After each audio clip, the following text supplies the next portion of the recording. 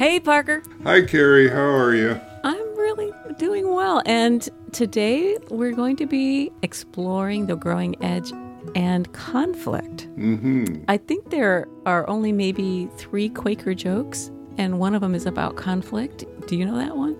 I actually do. The story goes that the Quaker farmer had purchased a mule who had refused to work for him for about 10 years. And finally, the farmer got fed up, and he went out to the barn and lifted up the mule's ear and said very quietly, "Friend mule, thee knows that I am a Quaker. Thee knows that I am a nonviolent man. Thee knows that I will not yell at thee. Thee knows I will not curse thee. Thee knows I will not kick thee or hit thee or poke thee with a sharp stick. But what thee does not know is that I might sell thee to a Baptist farmer down the road who will beat the living daylights out of thee." And the moral of this story, my apologies to Baptists everywhere. I know you're not like that. And mules. And mules, too. Yes, absolutely. Thank you. The moral of that story is there's more than one way to get a job done. And we're going to try to explore some of those ways today, short of selling anyone to a Baptist farmer. To the words and how they live between us, and to us and how we live between the words.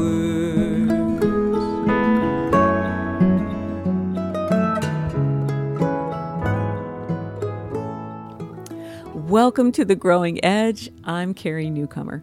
And I'm Parker Palmer. So, Parker, today we're talking about conflict, which I think is a growing edge conversation for a lot of us right now.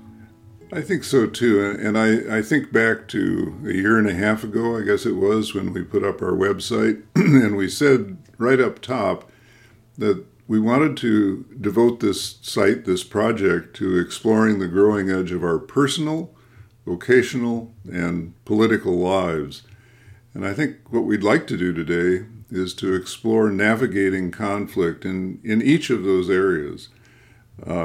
We obviously can't do a lot because we have about 15 minutes per area, but I think just to touch in with each of them is a way of reaching out to a lot of people who in 1, 2, or 3 of those areas are really trying to figure out how to handle these conflictual times in a life-giving way that attempts to maintain relationships rather than blow things up. And so we have a question attached to that focus, and maybe you could read it for us, Carrie. Yes, so our September question of the month will be, we are living in divisive times culturally and politically. For many of us, navigating conflicted or complex situations with colleagues, family, or friends has become a true growing edge. When navigating a conflicted relationship or situation, what has helped you stay true to your authentic self? What are the practices and touchstones that have helped guide you to assess when to hold 'em and when to fold 'em?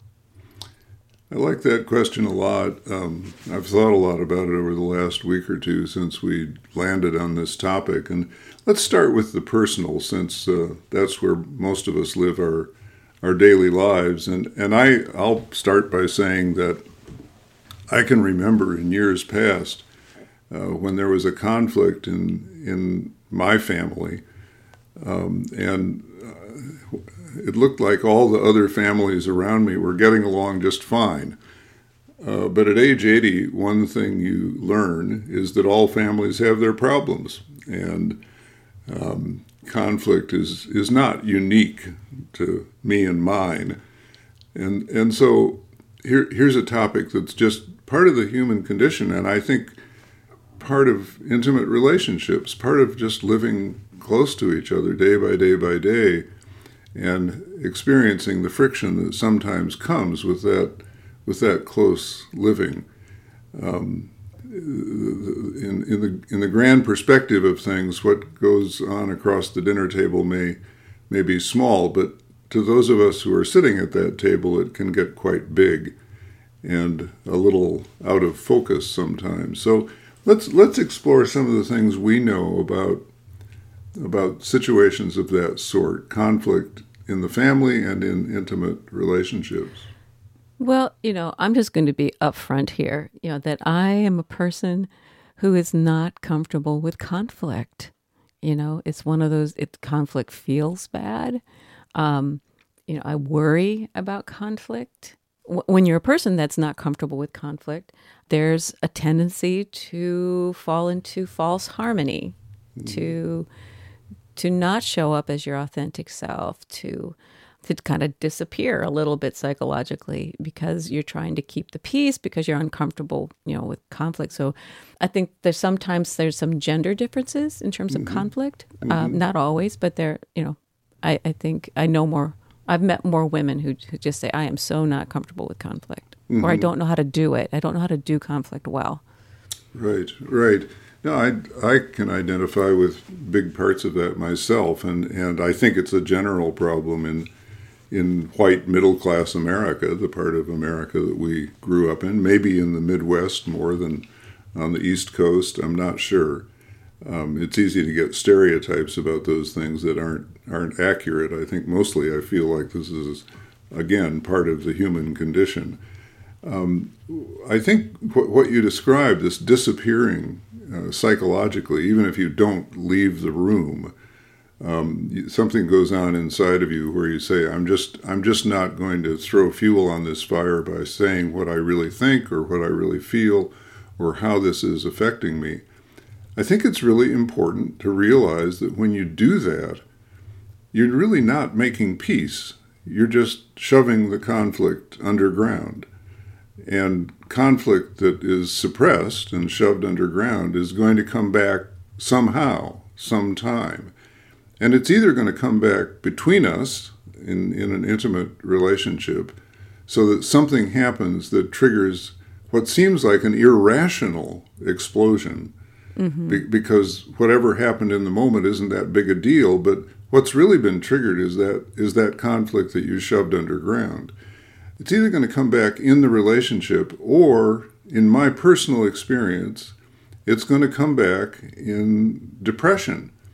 I think it's pretty widely agreed among psychologists that depression, which I personally have experienced on several occasions, often, not always, but often has to do with suppressed anger that then gets aimed at oneself and tends to shut you down emotionally and psychologically. So, of course, that's going to happen when you deal with a conflict by trading in part of your integrity. If the thing you're sitting on, the thing you're suppressing, is something that's really, really important to you, it really doesn't maintain a relationship to suppress it or to hide it out. I think it actually destroys a relationship. And one little formula I have, and I'd love to know how you experience this, Carrie, is that we have to understand, whether we're talking about a two-person relationship or a larger communal relationship, that conflict is not the end of the road. Conflict is the potential doorway into something deeper, a deeper relationship. If we can navigate that conflict creatively, we're going to love each other more. We're going to get along better. We're going to trust each other and become a stronger net in which to hold all kinds of challenging things. I mean, does that make sense? It makes total sense to me. That tendency or that pull to create a false harmony, that feeling that'll keep the relationship stable, but it also keeps the relationship at a particular surface level. There's also this idea of working with conflict, also being authentic, being true to yourself, but also to do it with love. There's you can throw pipe bombs into the conversation, or you can speak your truth from your heart, from love, listening to the other person. It doesn't have to mean that it's the end of the road for the relationship. It doesn't have to be that. But it's easy. It's easy to feel that way. And like I said, I'm just being super honest. I'm just one of those people who's like, and so of course I become a folk singer that works for social justice because there'll be no conflict there. No, none at all. No, nothing you believe or speak about will create any waves whatsoever in a public context. Yeah. Yeah, I think it's really important for us to get a grip on that basic reality that conflict can and should be the doorway opening into something deeper, and if it can't be that way, then it's not a real relationship. That sometimes is sadly the case. Friendships can be premised on falsehoods. Partnerships, marriages can be premised on falsehoods. Not that we're lying to one another, but that we're withholding the whole of our truth. And an intimate relationship can't be involved in withholding. I'll tell you a quick story. So years ago, I started my work in around issues of this sort in churches, in Christian churches, the kind in which I was raised, sort of mainline Protestant churches. I was trained as a sociologist. And so back in the 60s and the 70s, I would get calls from the ministers of white congregations who would say, would you please come to this congregation and help us learn how to become more diverse? And my answer was always, no, I won't do that. You called yourself a homogeneous white congregation. Well, the minister would say, what's wrong with that? I would say, there's no such thing as a homogeneous white congregation. There's only a bunch of white people pretending that they don't have any differences among each other, for fear that exposing their differences would make everything blow up. So tell me this, as long as you're afraid of your invisible difference, why in heaven's name would someone with a visible difference want to join your community? It's an unsafe place for the people who are already there, as well as for people with visible differences. So I'd say if you want me to come and help you surface your own differences in a way that moves you beyond fear, I'll try to do that if you're willing to get with the program and to cooperate with it. Yeah. But if you want to maintain the myth of a homogeneous group of white people, it just doesn't exist. We have a lot of studies that show that congregations especially are some of the last places in the world where people will take what's really going on in their lives. I have a son or daughter who's in the process of gender transition or of discovering that he or she is somewhere in the LGBTQ community. Or my wife and I are really struggling with our marriage, and the word divorce gets mentioned every now and then. Or I'm in the midst of a vocational crisis. Those are too dangerous often to take to the religious community that people hoped would be able to hold those things. And so this is one we really need to work on in our intimate relationships, because a lot of life gets shut down when we don't know how to do that. Yeah, and I keep coming back to this idea of risking being authentic, risking, what's really happening, who you really are. And, there is a tendency sometimes in spiritual community that you're always supposed to be joyful. If you're not joyful, then, you're doing something wrong. That having conflict, that having any kind of struggle or even suffering, you're doing something wrong. And when it's just part of the human condition, we will have things that we suffer and endure. There will be things that we have, we get into complex and conflicted situations. It's the human condition. It's right. All of the above, and limiting our what we can be and what we can show to now we're joyful. Is again, we're keeping at a certain surface level of personal relationship. Yeah, exactly. And that actually applies when we're moving out from personal relationship into the kinds of relationships we have at work or vocationally as well. Right. It's a bit different navigation, but it's still being able to show up as your authentic self and speak your truth and be who you are. Right, right. And as we make that movement from the personal realm, the family, intimate relationship realm, into the vocational realm, what it's like for us in our work situation, I just want to name one principle that to me applies in both areas, but people hear this as kind of radical in terms of the family, but it's very important to me, and it comes from experience. The principle is that I will not accept treatment or behavior, words or actions from family members or people close to me in any way that I would not accept from a stranger on the street.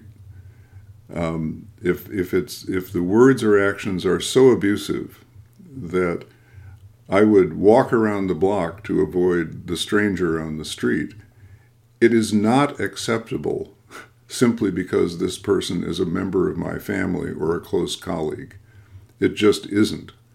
And if you live by that principle, there are risks in both family and work settings, because you have to say to people, that's not acceptable to me. You can't speak to me that way. You can't behave in my presence in that way. And the risks are high, but at age 80, one of the things that's very clear to me is that the biggest risk of all is failing to live one's life standing on and within one's own integrity, as you were saying a moment ago. Getting along or getting by just doesn't pass the test for me. Yeah. When I check off this mortal coil, check out from this mortal coil, I'm not going to be asking, did I get by okay? Did I get along with everyone? Yeah. I'm going to be asking, did I live out my integrity as best I knew how, in service of the world and in service of my own well-being? And I think if I can say yes to that question, I'll probably be in pretty good shape. But yeah, there are work-related situations where this becomes quite urgent. And I should say, too, that is a real growing edge kind of navigation. When do you hang in there and do the hard work of staying in relationship? There are moments when it's better to be in right relationship than to be right, And there are times when, you step into that uncomfortable situation and do the hard work. And sometimes, like I said, it is uncomfortable, and you choose to do that. And when is it time to say this conversation has become diminishing or abusive, or there's something about that interaction that it's time to step away. That if I don't step away, I'm not being true to that integrity that you're talking about. And it's a hard line, I think for a lot of us, we're navigating when is it time to say, I am all about building bridges, but you just set a bonfire, threw gas on it and a match. Yeah, exactly. And so I think there are those moments when you have to shake the dust off your shoes and say, okay, this is where I at least take a break from it. And, sometimes you check in back later and say, okay, where are we at now? But it's a tough navigation. I'm doing all this truth telling here about conflict being hard for me. I think there's also these personal defaults that we head into.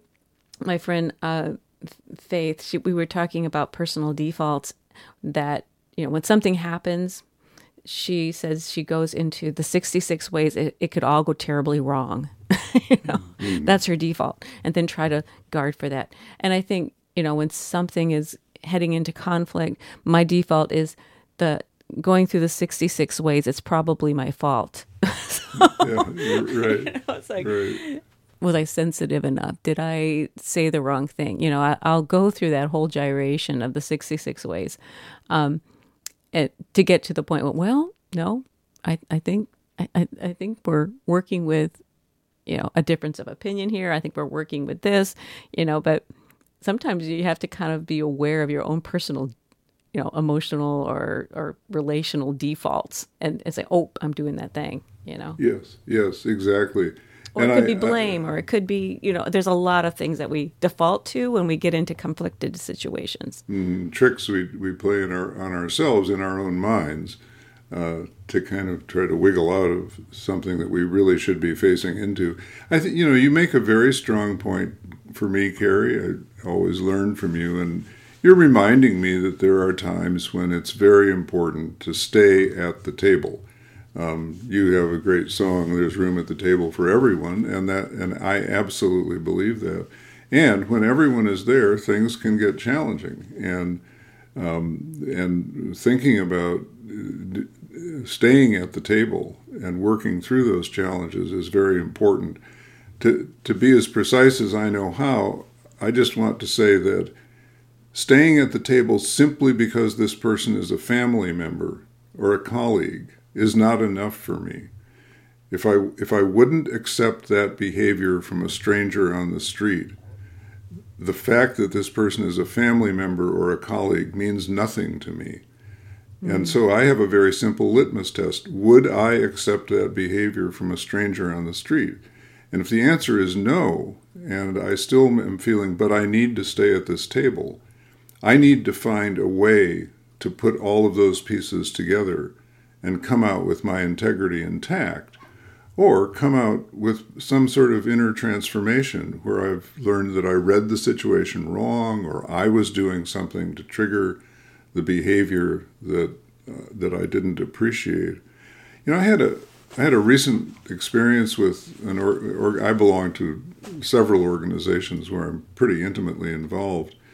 And I had an experience over the last few years with one of those organizations where a series of things got done that I found quite offensive.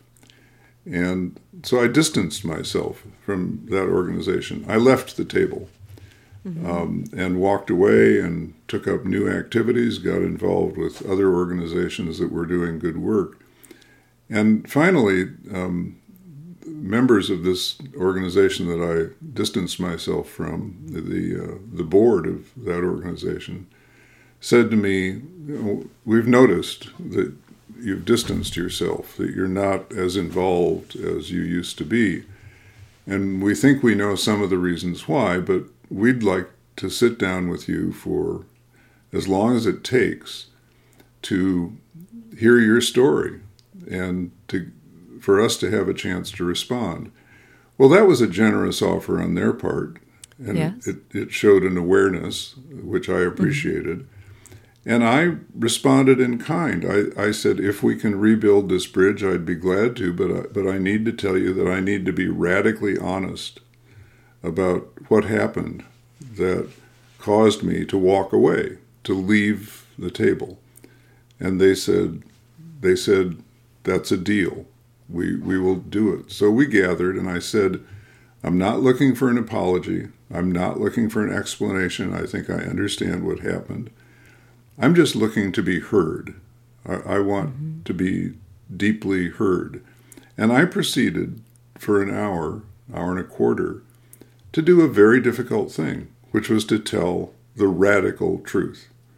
I told this group of people with whom I don't have close relationships the same things I told my wife and my closest friends over the last couple of years about the depth of this injury in a relationship. Well, it turned out that a lot of these people didn't know a lot of this information. they had never had the whole picture put together for them. They were appalled and aghast when they heard the whole story. Mm-hmm. They didn't, and I'm very grateful for this, they didn't simply say, "We're so sorry." They owned their own piece of that fact that they didn't have the whole picture. They owned the fact that they hadn't asked the right questions of the right people, that they hadn't paid attention to things that were happening that they should have paid attention to. And therefore I felt heard. And Yes. and we then went into a third phase of the conversation where we all were saying, now, what can we learn from this experience so we don't make these same mistakes again? And we all laughed and said, we'll make new mistakes. Let's give each other permission to do that. Yes. But we shouldn't make the old mistakes now that we've heard what they were. So my relationship with that particular organization that I had been involved with has been significantly healed. I carry less of a burden, and they carry less of a burden. By the end of that evening, they were saying, "We've heard some really hard and heavy things tonight, but somehow we feel lighter," Yes. which is such an interesting paradox. There's an old saying in the religious tradition in which you and I were raised, you shall know the truth, and the truth shall set you free. And I felt that on that evening I experienced that old saying coming alive. I deeply believe that to be true. And I think in our workplaces, if more of that could happen, and employers could do a lot to establish contexts in which that could happen. In some hospitals these days, some healthcare organizations, there are safe spaces for healthcare professionals to speak with each other honestly about medical errors they've made, which is a very touchy subject. Yes. And when they do, they're not penalized. They're actually affirmed for revealing data. And we're not talking here about the drunken surgeon or the negligent individual. We're talking about honest mistakes that happen because we're human. They're affirmed because they have now provided the organization information that will help them make systemic changes to reduce the frequency of that particular mistake. And that in turn will mean that hospitalization becomes less likely to be the fifth or sixth leading cause of death in this country. So in the workplace, as in a lot of other places, truth-telling is an undervalued art. We spend way too much time blowing smoke, pretending it's not happening, looking away, and imagining that somehow that's going to allow things to go well. And we really have to call that out for the nonsense that it is. Well, and going back to that concept of false harmony, and there were several things in that story that really struck me. One was receptivity, that in this conversation you were talking about, there was a receptivity to hearing the story, to responding in ways that were thoughtful and really heard what you were trying to express. Also, kind of knowing you and knowing the preparation for this meeting, I know that you did a lot of work before the work, that there was a lot of journaling, there was a lot of writing, conversations with trusted friends and family. And, before you ever went into that, knowing you were going into a situation where there was possible conflict and truth-telling needed to happen for you and hopefully for the organization, you'd done the work before the work. I think that's a really important thing too, to know, what it is that you're working with personally, sometimes emotionally, and have a sense of how you want to be in that situation before you step into it. Yeah, thank you, Carrie. I especially appreciate that because you're one of the people that I talked with about this over the last several years. And you're right, the work before the work was very helpful. Time was in my life when I would go into a situation like that without asking, what do I need to do in advance to get ready for this? And Yes. how do I want to be present there? I just, went in to fight the fight or whatever my motive was, to set people straight. And I went into this one with a much different attitude. I just want to bear witness to my own truth. And I said to the group, if somebody here wants to correct me, wants to tell me that I've got something completely wrong, please, I want to know that. That too can be liberating. And I don't want an apology. I'm not looking for anybody to grovel. I'm just wanting to be heard. I think that's all it's going to take. And as I said, the result was very positive. And part of what that work before the work did was allowed you to be really clear and true what your voice was, what your truth was, and even if they were not receptive, this is kind of the best case scenario when within this conversation there was receptivity and thoughtfulness, and thoughtful response.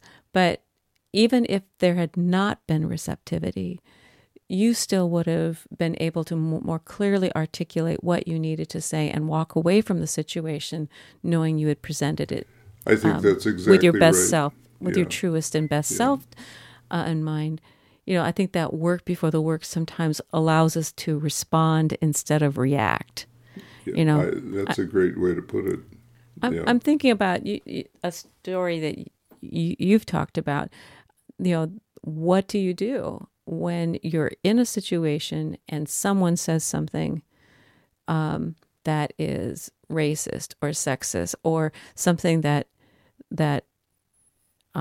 is so not in line with how how you feel about the world and about people, and having an actual response, kind of ready, in that when you speak in that way, it hurts me, you know, Uncle Joe or whoever this is, I know you care about me.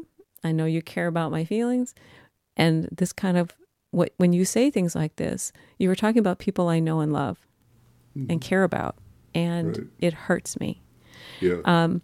To be able to have the work before the work when you're kind of walking into situations that were going to be Yeah. tough, Exactly. And I think that takes us, it's a beautiful segue into the political world that we live in right now, which I think we're probably ready to move toward, knowing that all of these principles apply everywhere. But you're exactly right. And of course, the key, I've said that kind of thing several times in the last few years because we hear in our public discourse so much negative rhetoric about people of color, about Muslims, about members of the LGBTQ community. And it happens that I'm blessed, as are you, with a lot of friendships, a lot of strong and valued friendships with folks who fit those descriptions, those external demographics. And I have said on several occasions, out of the depths of my own feeling, that when you speak about my friends that way, it hurts me personally. And you need to know that as we stand here talking in this living room or in this one-on-one, whatever it may be. And what I find, and I know you find this too, Carrie, is that that shifts something important in the room, because so many of our conversations with each other about these political and social and cultural and moral issues that are out there right now, so many of our conversations are about people who aren't in the room.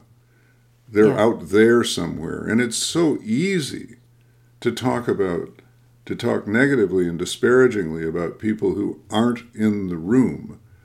There's a famous meme that goes around about how the internet is a horrific breeding ground for racism and sexism and homophobia and all the rest, because it's so impersonal. We're always talking about people that we're not face to face with. Well, the same thing happens in friendship groups. Sadly, it happens in congregations. Sadly, it happens in workplaces. But as soon as you or I show up saying, well, I'm in the room, you're talking to me, and what you're saying is very hurtful. I may be angry, but I don't say it angers me. I say it hurts, because it does. And I'm here, and you have to deal with me. Something shifts in that conversation. It's not that the person all of a sudden says, oh, I'm so sorry, I really didn't mean that, because people who get on a roll about these things often have a lot of energy behind that. But I do notice that sometimes they stop talking that way, and when people stop talking, there's at least a chance that they start thinking. And they have to go home. They have to go home with the memory of that moment in which they were confronted, not on an ideological issue, but on a personal basis by someone who was there. And I think that's a pretty key idea. When it's all in theory, it's easier to make generalizations. It's easier to speak in ways that you wouldn't, person to person. And I think that's one of the things, you've talked about it. We've talked about it, this idea of how do you find the human thread? And what you're talking about is finding the human thread. Mm-hmm. When you speak that way, it personally hurts me. And this is why, Mm-hmm. And sometimes turning to wonder and saying, I'm wondering why this person is speaking in the way they are speaking, and turning to and asking the question, I really want to understand this. Can you explain this to me? Because I want to get beyond theory here. I want to talk personally. What brought you to this idea? Right. And then often you'll hear a story. I mean, what's your story? Yeah. And it's been really interesting for me at times to hear a person's story, and that shifts something, like a comment that just kind of knocked me down. And what do I do with this? And then asking for the story and finding out there's a nuance to the story that, oh, okay, I don't really agree to where you got, where you ended up, but I see kind of your path there. And so now I can talk to you in on that human path, and sometimes it takes laying it out here. Okay, let's pull this back, I believe that we have some real commonalities here. I love my child. You love your children. Okay. We love our community. We do. We want to see the world be a better place. Okay. There's certain places we both really like sunsets, and we love the Indiana woods. Okay. We have a place to start at some beautiful shared value, and then then we can walk along the path together for a little ways. And how are we going to protect these shared values, right? Right. And so it doesn't always mean that idea that people have to agree with each other, and if they don't agree with each other, then again, it's all terribly wrong. That the relationships have ended, that disagreement does not mean insult. And I think that's been one of those interesting things that's kind of popped up, that if you disagree with me, that's a personal insult to me. And I think kind of pulling back again and pausing, taking a step back, and because we are in disagreement at this point, doesn't mean that it has all gone south now. I mean, sometimes it has, but that there's still a conversation to be had even when you disagree. But it does take, again, that authenticity, staying with integrity, speaking your truth and speaking it clearly with love, doing the work before the work, responding, not just reacting, working with situations personally and vocationally and politically right now. It takes a lot of thoughtfulness, and it does. and it's really asking me to be a better person than I ever thought I would need to be. Mm-hmm. I'm really challenged often. Okay, my best and truest self. How do I bring that to this particular conversation right now? There's so much importance in what you just said, and I know you live that out. And I think a good example of a situation in which people's better angels were able to show up, and we all became better persons than we thought we were capable of being, is that work-related situation that I talked about a few minutes ago. We had somehow together established the circumstances that allowed the better angels to come forth, but that took preparation on everybody's part, and it actually took a couple years to get there. So patience is part of the deal. But I really believe in the possibility of the better angels, but I want to say a couple of hard things that I think are also true these days, that realities that I at least feel that I need to deal with. One is, I make a distinction between two kinds of statements when it comes to asking for the story behind it or not. Mm-hmm. Yeah. So if we're debating a policy issue, and I had such a conversation some months ago with a gentleman who felt that business owes nothing to anybody, nothing to the common good. It owes only to its stockholders and investors.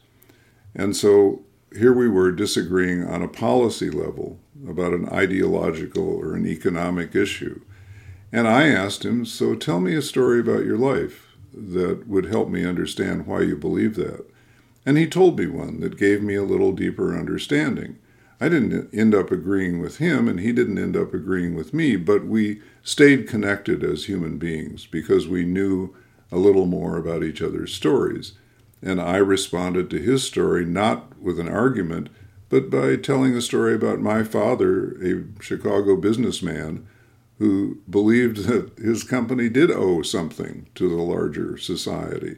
And so we were trading stories, and that creates more closeness, more connectedness, and that's when I'm willing to ask for a story.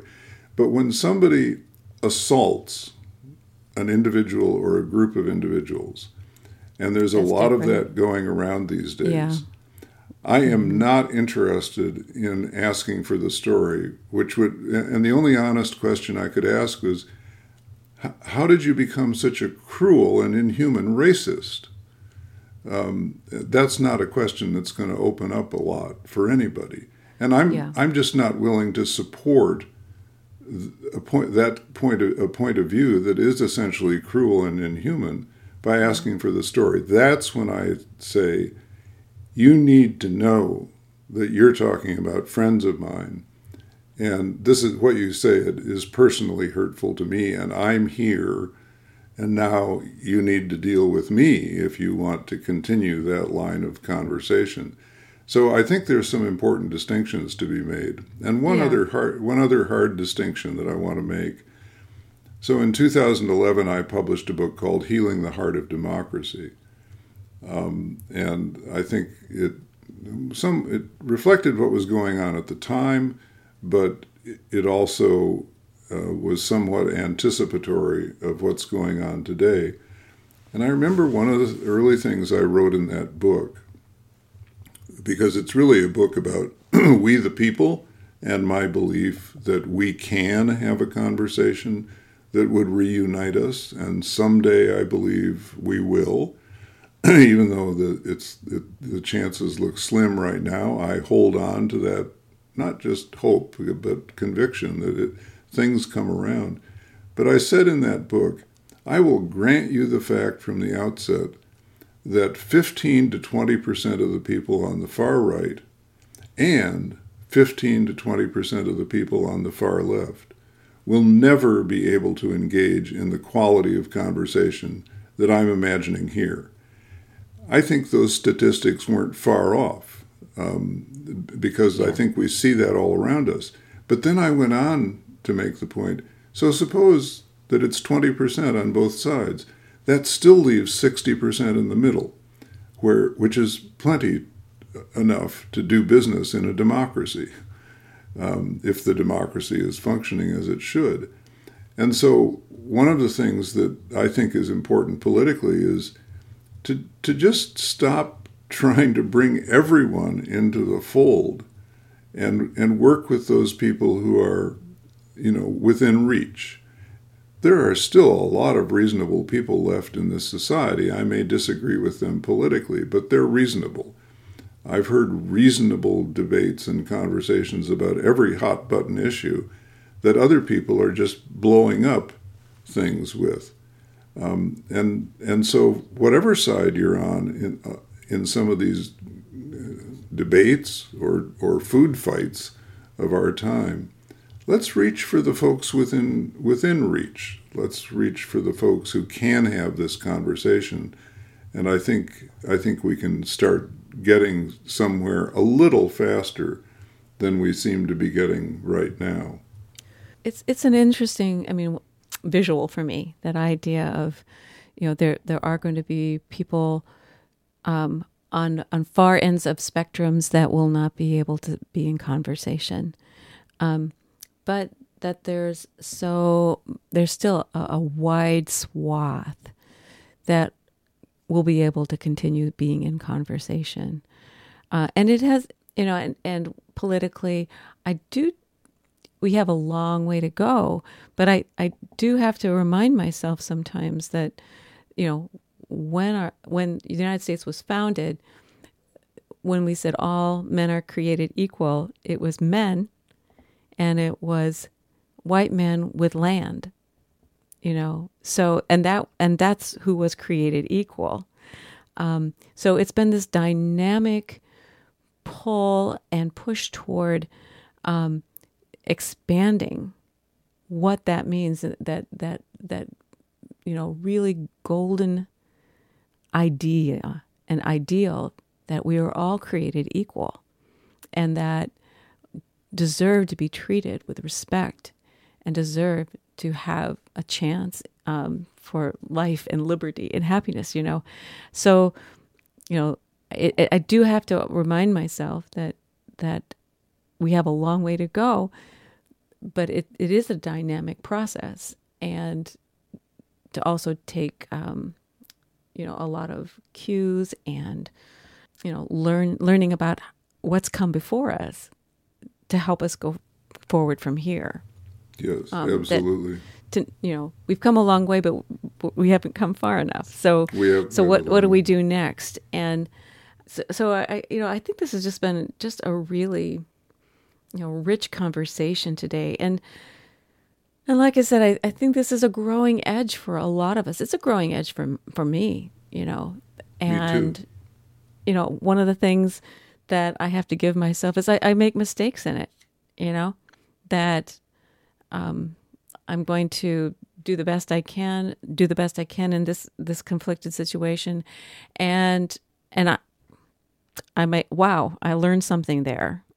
And now the next time I go into a situation that's similar, I have more information on what I need to do and how I need to prepare myself so I think too, part of if a person is not comfortable with conflict, as we were talking about earlier, this desire to fix it quickly, that sometimes it's uncomfortable, so let's fix it quickly, which will lead again to that idea of false harmony, that sometimes things have to be uncomfortable for a while and they have to be hashed out for a while, and that it can't be fixed quickly.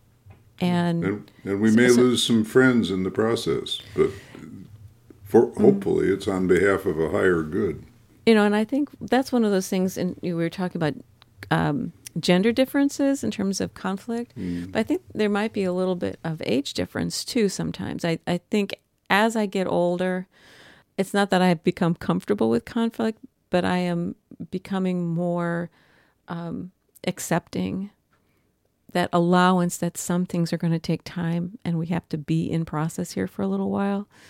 And yep, I'm uncomfortable with this, So I think one of the things that's happening for me as I get older is a willingness and a greater ability to stay in process and to be in process, to not disappear psychologically, not to disappear physically, like I'm out of here, but to stay in process. And, you talk about that too. It's this progression of knowing deep down that you have to stay true to yourself. You have to stay authentic. You have to be true to that integrity at the very heart of yourself. Or what does it matter? I mean, what? Mm-hmm. It's not helping the relationship. It's not helping this moment of conflict. Yeah, well, that's the plumb line. That's the plumb line. So, I'm old enough to be your father, so you can't imagine how comfortable I am with conflict. I mean, it's just, and on this mistake thing, you'll be glad to know that I made one once myself. I think it was in 1984. So, but I'd have to look at my calendar to make sure. But, I think for me, Carrie, the one value of this conversation is that it reminds me of a couple of bottom line things, and maybe that's the point at which we start to sum up. One thing for me is I always have to be ready to say to myself and to act as if it were true, I may well be wrong about this. And so I had better listen to see, what I can learn, because that's why I'm here, is in this conversation. I'm in this conversation to learn. I'm not in this conversation to win a fight, or to score points or to look cool or whatever. Yeah. I'm here to learn. So let me conduct myself in a way that is premised on the notion, I think I'm right, but I might be wrong. So what do I have to learn from this person? But an equally important principle for me, maybe the other pole of that paradox, is I am unwilling, utterly and eternally unwilling to engage in a conversation that's premised on the notion that some people are less than human, or some people are less than deserving of being treated as human beings. Absolutely. There's lots of isms to name such conversations.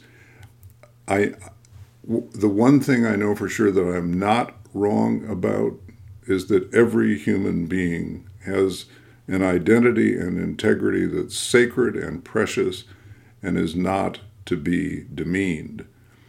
And American history is so complicated on that, because when you think about the folks who weren't included in all men are created equal, they were Native Americans, they were enslaved human beings brought to this country against their will from Africa, they were women, and they were poor people who didn't own land.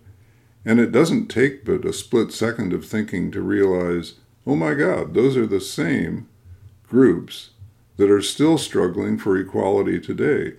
So while the founders were geniuses at creating a system of government that allowed us to keep expanding our definition of men into other categories, they planted some very bad DNA in the origins of this nation. Mm-hmm. And you don't get rid of DNA. You can splice it to some extent. You can modify the way that it interacts with the environment. But we've got a fundamental DNA problem in this country that keeps popping up depending on the circumstances. You know, you get a president who is speaking of honoring the identity and integrity of all people, and that more of that comes up. You get a president who wants to demean whole groups with a tar brush, then that comes up.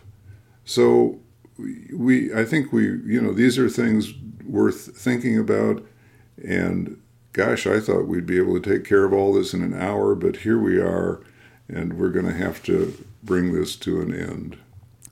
Well, takeaways for me. First, I just want to affirm what you were just saying about being sure to remember that sometimes I need to be humble, to know that I've been wrong before on things, and to learn what I can learn. And to also, there are places where I just say, no, I'm not wrong on that. And one of those being the dignity and the sacredness of every human being. So, and being clear about that for myself. Also, I was thinking the idea of breathing with this, that I have a song called Sanctuary, and the premise behind the song was that something happened politically that just broke my heart, and I wrote you. I was in an airport and I wrote to you, Parker, and I said, what does a person do when they're feeling personally or politically heartbroken? And you wrote me back this beautiful letter saying, there are times when we need to take sanctuary, when we rest in the arms of a community or an individual we love and trust, when we gather our courage and our strength, remember what it is that we love so much. And then we step out again, into the good work and sometimes into the fray. You talked about Brown Chapel as being one of those places during the civil rights movement. It was such a beautiful letter. And I ended up writing the song Sanctuary. Sometimes you step out and do that hard work. But there are times when you have to take some sanctuary and remember and take strength from community. So I was thinking all this hard work we're talking about and the work before the work and really discovering and staying true to what it is is right, being humble with what conversation there still is. All this work, it's like a breathing. I think it's important for me to remember to breathe into this, that we've been working on this for a long time. We'll be working on this, peace, love, truth, and justice.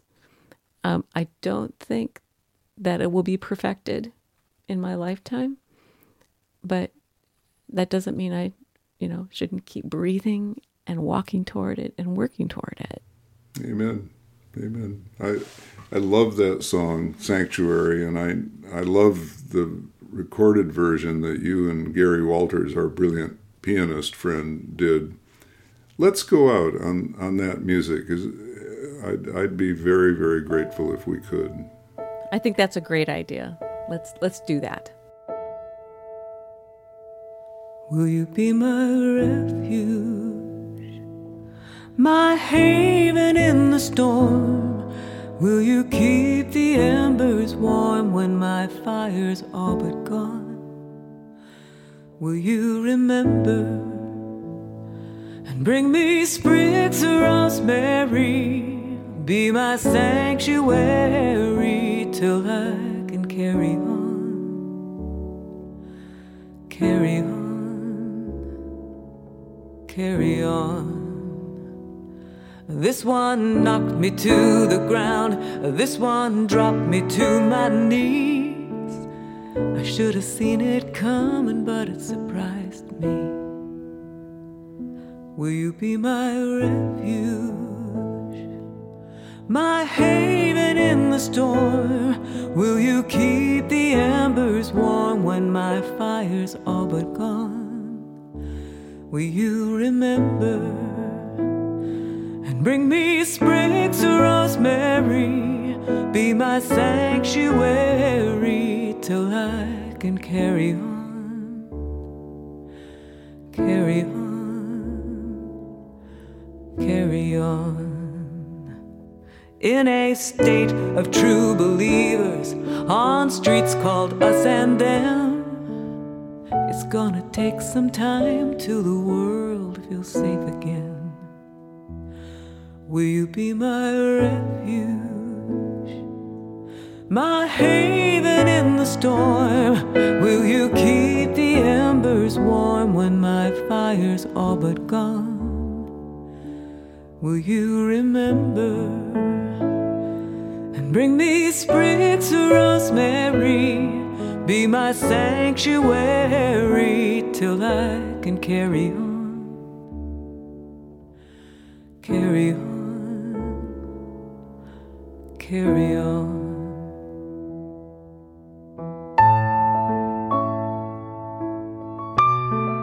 You've been listening to The Growing Edge with Carrie Newcomer and Parker Palmer. Thank you for joining us today, and I hope you'll check out the next episode. And don't forget to visit our website, newcomerpalmer.com, newcomerpalmer.com, so you can join in the conversation too. And now we have a favor to ask. If you like today's show, rate us and leave us a review on iTunes. It's the best way to help us reach new audiences and bring more voices into this conversation. All the music you heard on today's show was written by our own Carrie Newcomer.